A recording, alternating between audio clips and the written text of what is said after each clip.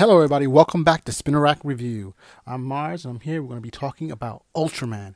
Marvel is now launching a new comic of Ultraman. Imagine that. That's the old school superhero from Japan. It's like along the same lines of Power Rangers. Yeah, I mean, imagine that. There's a whole bunch of, I know, manga about this, but, this Ultraman's been around for a very long time. I think it started out back in the 1960s, and I guess it still has legs. I guess Marvel still thinks it has legs, so they're doing some stuff with it. Actually, come to think of it, Netflix came out with a show last year of Ultraman, so I guess they're definitely trying to expand the brand, move it around. And Marvel has decided they want to get a little piece of this action too. Okay, you never know. Who would have thought Power Rangers would have been a big hit, and it turned out humongous.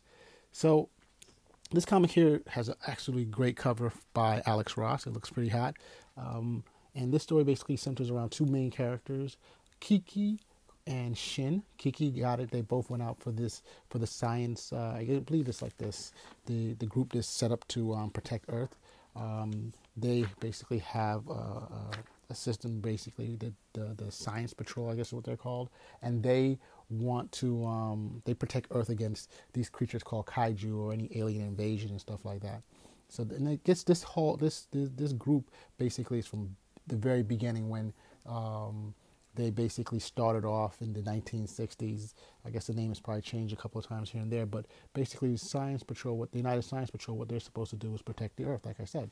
And this is they're able to fight these creatures because the original Ultraman, and I guess this goes back pretty far, he came to Earth and he was able to merge with a human and use his powers, his beams and his kicks and stuff like that to defeat these evil creatures from trying to take over the Earth. So it doesn't say that in the book, but anybody who knows a little bit about the Ultraman comic, the Ultraman history will know that. And it spawned tons of shows and stuff over the last, 40 years, 50 years, 60 years? My math is off. So basically, it centers basically on two characters, Kiki, a young lady, and Shin. They both went out to become candidates for this Science Patrol, United Science Patrol, but she ended up getting in and he didn't, so he basically washed out. She's in the patrol. She's not in this scientific group. She's just basically a cadet. She doesn't have a lot of she's not up there, but she's very smart, man. And she's driving the people above her nuts with her knowledge and trying to get more information. But what ends up happening, she goes on a mission with her captain, and she's attacked by these creatures, kaijus, basically, and her friend Shin helps her out. He's able to stop one of them. He's not supposed to be there because he's not officially a member of the United Science Patrol, but he does what he has to do. So, that's just the gist of it. Don't want to go into too much because if you're interested in this is definitely good for people who liked Ultraman, other people who liked Power Rangers. There's something weird in this comic, though. Some things are just like whited out. It's like they decided, let's go through the editing brush right now and then print the comic. It's bizarre. I don't know why they've done that, but hey, probably it's just a bad print run.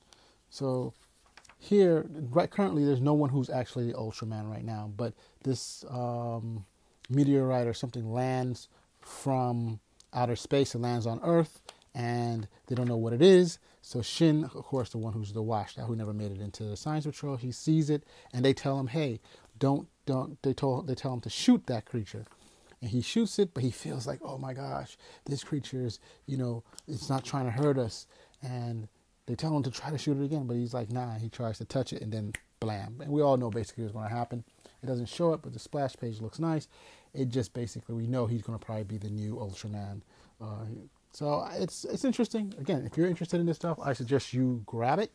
And spin a rack. If you like it, leave a thumbs up or review. Spin a rack out.